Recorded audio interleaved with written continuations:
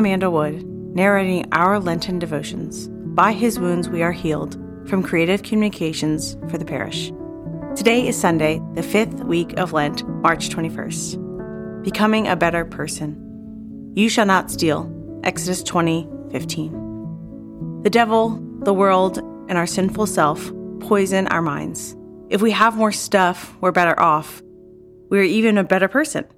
Stealing stuff then becomes an easy shortcut to becoming a better person. How toxic is that?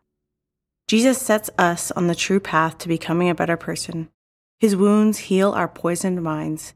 He steals our deadly sins, replacing them with God's gracious love and mercy. There's no better person than the one who thinks and acts faithfully as a child of God. We are engaged in a lifelong healing process.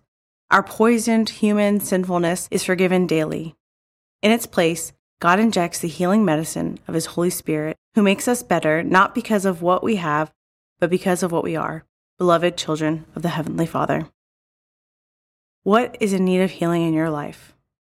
When I think about what needs healing in my life, a few things instantly come to mind: my perspective and my attitude. When I daily lay those things down to God and ask Him to change my heart, my attitude, and my perspective, I see a shift in my day.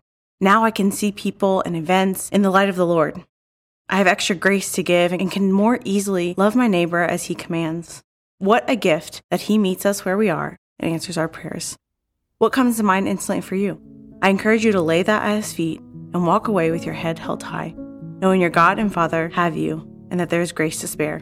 Jesus, we praise you for this reminder today. Cure my poisoned mind, Lord, with the healing wounds of your beloved Son, Jesus. Amen.